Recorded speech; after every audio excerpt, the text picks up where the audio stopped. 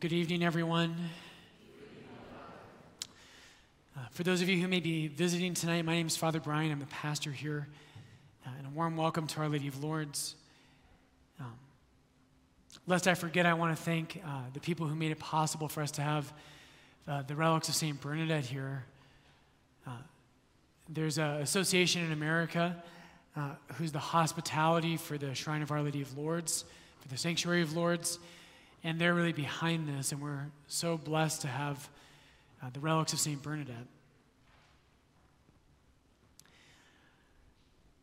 So preaching is always a challenge, but this week we have the relics of our Saint at Lourdes with us in the sanctuary. Roe versus Wade was overturned, and it's our 75th anniversary as a parish. Thank you.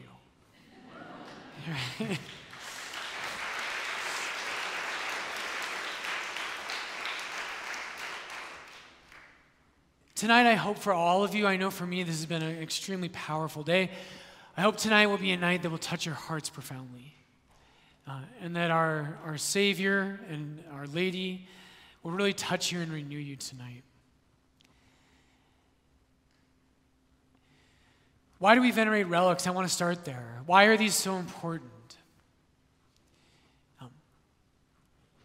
I was looking at our website building up to this event, and I just love the way that it said, what are we going to have when St. Bernadette visits our parish? And I just imagine you all going back to your places of work and life this week, and you say, well, a 19th century saint from southern France, we had a bunch of her hair and her kneecaps. It was awesome. And people are going to look at you like, I knew Catholics were weird, but this is next level. Why does this matter? Why is this important, and how does this renew us? How does God want to speak to us through one of his saints? And the answer to this is in some ways very simple, but it's extremely powerful. Tonight's homily, we have sponsors here at Lourdes. Tonight's homily is sponsored by St. John Henry Cardinal Newman and by Dietrich Bonhoeffer. So John Henry Newman has in his the classic works in recent Christianity in the last couple hundred years, is his work called An Essay on the Development of Christian Doctrine. And in the very last section of that book, he talks about relics. Why do you and I venerate relics? Why do they speak to us? Why are they powerful? Today we had this virtual pilgrimage here at 2 o'clock. It was so powerful. If you didn't make it today, I would really encourage you to take the day off of work tomorrow. We're going late. They're going to do it again at 9 a.m. tomorrow morning. You don't want to miss it. It's super powerful. St. John Henry Newman says this, and he talks in the early church, one of the first things that ever happened in Christianity immediately following the period where the New Testament is written is that Christians from the very get-go venerated relics. One of the first martyrs of Christianity is St. Ignatius of Antioch. St. Ignatius of Antioch was eaten by lions in the amphitheater in Rome, or the Colosseum in Rome, somewhere around the year 110. John Henry Newman recounts this from the accounts of his martyrdom. It says, we, having taken up his bones, which were more costly than precious stones and refined more than gold, deposited them where it was fitting. And in that place, when we meet together as we can, the Lord will grant us to celebrate with joy and gladness the birthday of his martyrdom.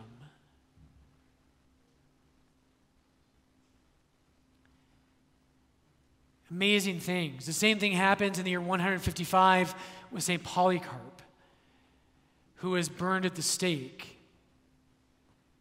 The early church venerated relics. Why do we do this? Why do these speak to us so powerfully? The answer is very simple. And one more line and we'll break this open.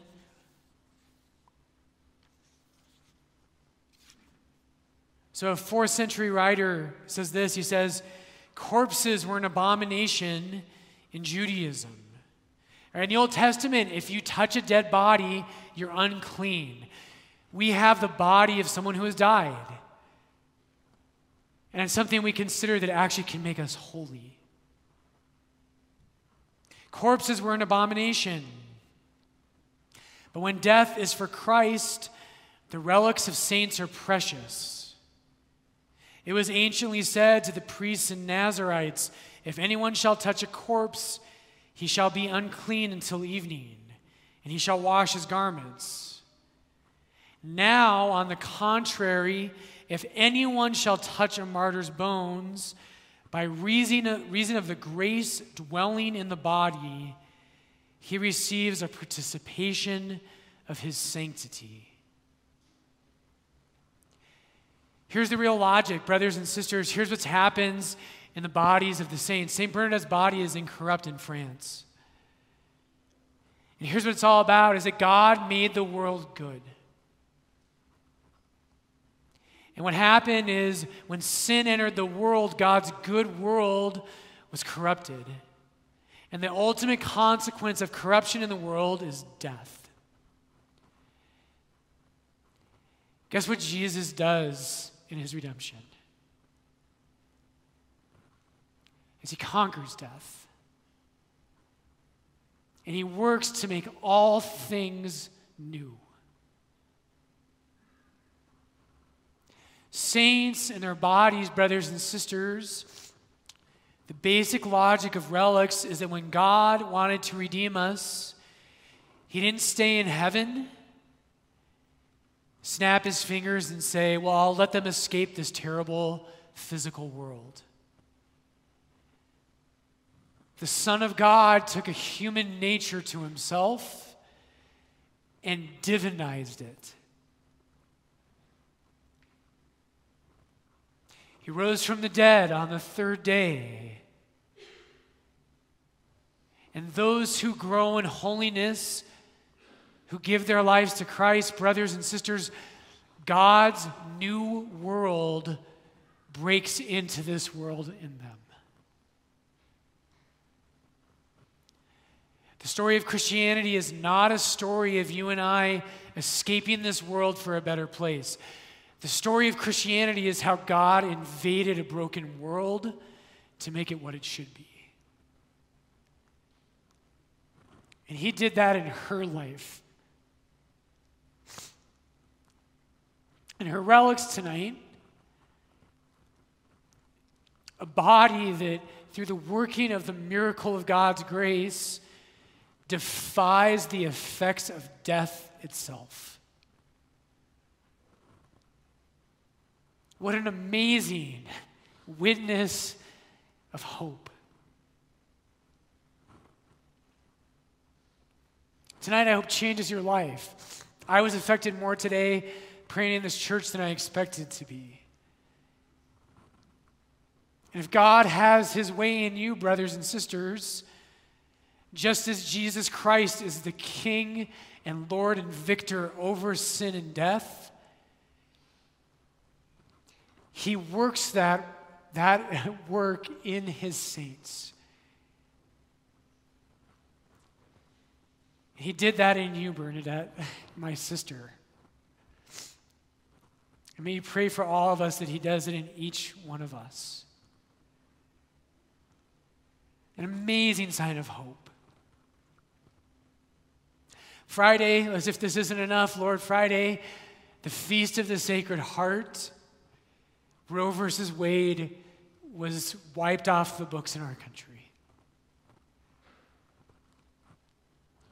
And Jesus, I know, and we all know, this was a victory of your Sacred Heart. The modern world, and I want to try to tie Bernadette and all this together to our gospel tonight. The end of abortion, brothers and sisters, we all know isn't here yet. We've got to fight for that. By our holiness of life, by submitting ourselves in faith, hope, and love to God, you and I are the men and women who fight against corruption and death in this world. That's who we are. That's what God calls us to be. Our second reading tonight was so perfect for the overturning of Roe versus Wade. In Galatians chapter 5, we heard this. St. Paul says, "For you were called to freedom, brethren. Only do not use your freedom as an opportunity for the flesh." Americans love freedom. That's our word, isn't it? When people think of America, or at least when we think of ourselves, we think of ourselves as the land of the free.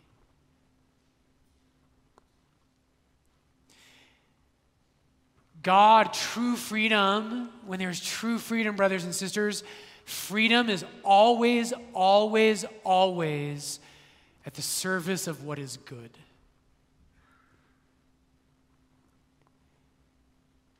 And when freedom is not at the service of what is good, it's corrupted. And it becomes a counterfeit. In the ancient world, this is commonly understood, much less so today, the counterfeit of freedom that looks like the real thing, but is a dark corruption of freedom, is what we call license. And license means I can do whatever the heck I want to do. You were called to freedom, brethren. Do not use your freedom as an opportunity for the flesh, but through love be servants of one another. I was thinking about this. I had a wedding yesterday in the grotto. When a couple gets married, we all know this. A lot of people in our culture today, when a couple stands before the altar of God himself and they bind themselves, there's a line in the marriage rite that says, "Christ abundantly blesses the love that binds you." And it does. The love a man and a woman have for each other when they enter the sacrament of marriage, it binds them. And for many today, that looks like they are surrendering their freedom.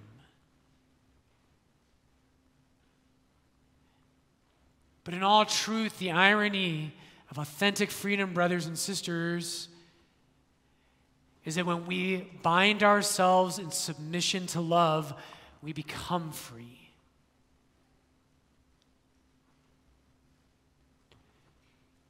I always challenge people at weddings, the people who think they're free and they say, you know what I can do? I can do whatever I want. I don't have a wife. I can sleep with whoever I want. I can do all the things that I want to do whatever the heck I want with my life. That person is a slave. They are a slave to their own ego and their own selfishness, and ultimately they will become a slave to sin. The only way to authentic freedom is that freedom always is tied and it is subordinate to what is good. The people in our world, maybe some of you are here tonight, I don't know, the people in our world who are pro-abortion tend to think this way. And our job right now, but also with your children and your grandchildren, is to teach them that real freedom is always submissive to what is good and beautiful and true. When I was a missionary, some of you were focused. When I was a missionary, we had a great example of this. We tend to think of freedom as freedom from, right? I'm free from a wife, right? I'm a priest. I can do whatever I want to do. I say that to people sometimes. They're like, Father Brian, eat your vegetables. I'm like, I'm not married. I don't have to eat vegetables. I can do whatever I want to do. I'm celibate. In Focus, we would talk about how we have to bind ourselves to be free. Or think of our musicians tonight. They're so talented. They had to bind themselves to learn how to be disciplined and how to learn to play music properly that brought them freedom. A culture that wants pleasure with no consequences which is really what it's all about. A culture that wants to do whatever the heck we want to do, whenever we want to do it, even if it comes at the price of a child's life, is the least free culture on earth. Mother Teresa, she always does it better because she's a saint. Mother Teresa has that famous line. She says, "It is a poverty to believe that a child must die so that you may live as you wish." It is a poverty to believe that a child must die so that you may live as you wish. Brothers and sisters, God wants to break into this world to make all things new. He did that with this poor girl in the middle of nowhere, France. She lived a destitute poverty. She was uneducated. And her very corpse is a rebellion against death itself.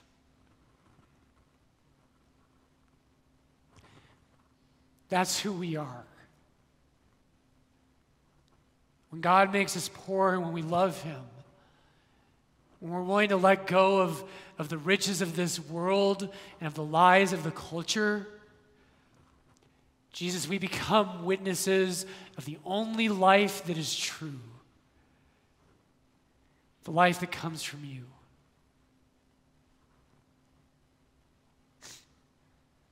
Finally tonight, brothers and sisters, our gospel from Luke chapter 9, there's a distinction that's made. The beginning of the gospel, and I don't know where everyone's at tonight, the beginning of the gospel is that you are loved when you never thought you were worthy of it. That's the beginning of the gospel. The gospel is that happened for you when you had the most self-hatred you've ever had.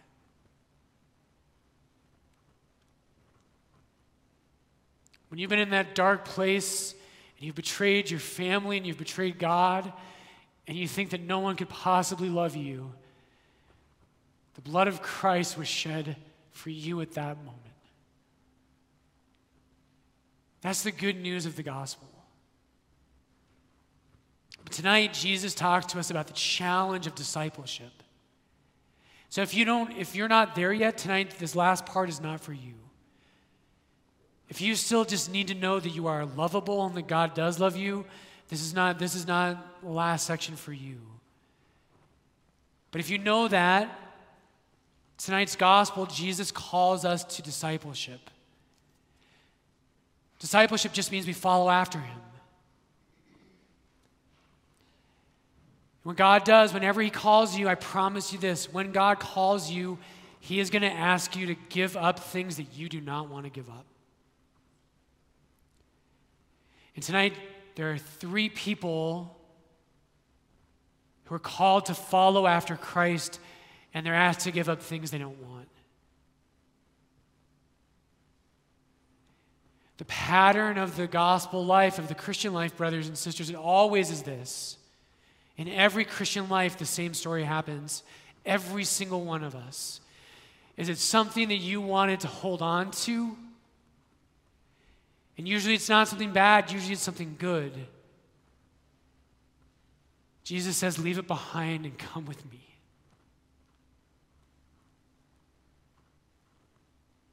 Leave it behind and come follow me. And in my own life, this happens so often, right? Lord, I just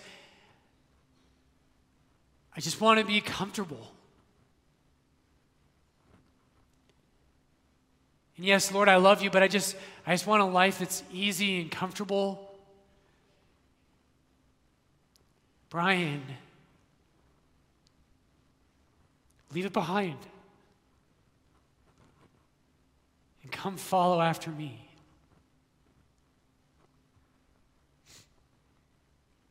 With the culture that we live in, many of us frequently think, Jesus, I am pro-life, but don't make me talk to anybody about it. I don't have all the answers, and Lord, I'm going to look bad, and it's going to cause confrontation, and people will hate me. Lord, can't I just kind of be away from that and not have to speak out for life? Brian, leave behind your vanity and your fear and come follow me. Dietrich Bonhoeffer says this, one of my favorite lines. He's talking about tonight's gospel. People want to follow Jesus, but they don't want to leave things behind. Bonhoeffer says, as we embark upon discipleship, right? Discipleship just means, Jesus, I don't just know I'm loved by you, I want to follow after you. As we embark upon discipleship, we surrender ourselves to Christ in union with his death. When you have to let go of something, it feels like a death. Jesus, I don't want to let go. I just want to be married. Brian, leave it behind. Come follow me. Jesus, I just want to be really, really successful in my career path. Leave it behind. Come follow me.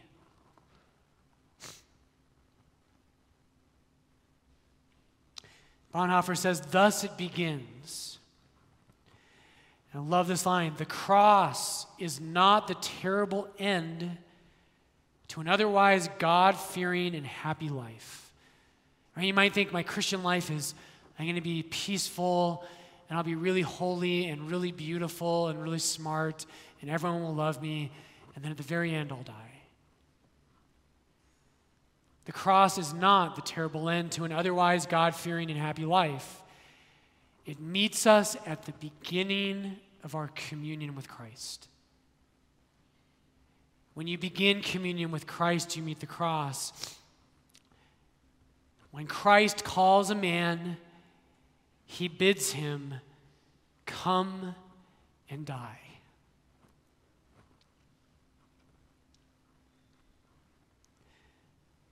When Christ calls a man, he bids him, come and die. You can do that. I promise you can. And here's how you can do it. It's very simple. It's because he does that.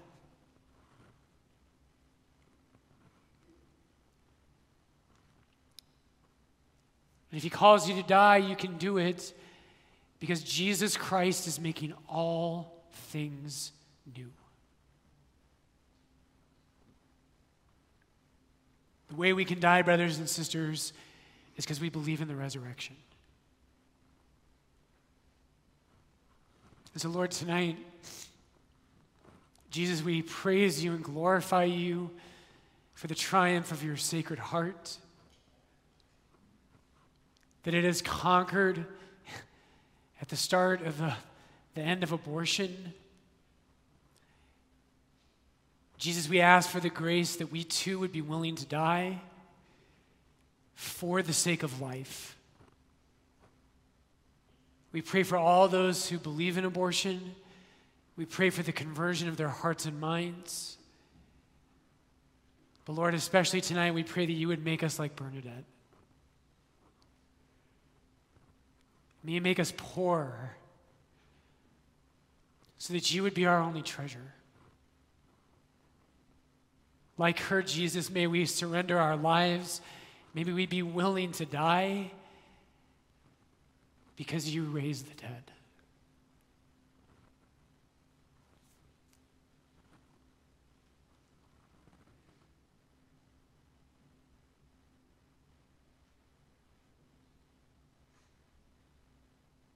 Let us now stand.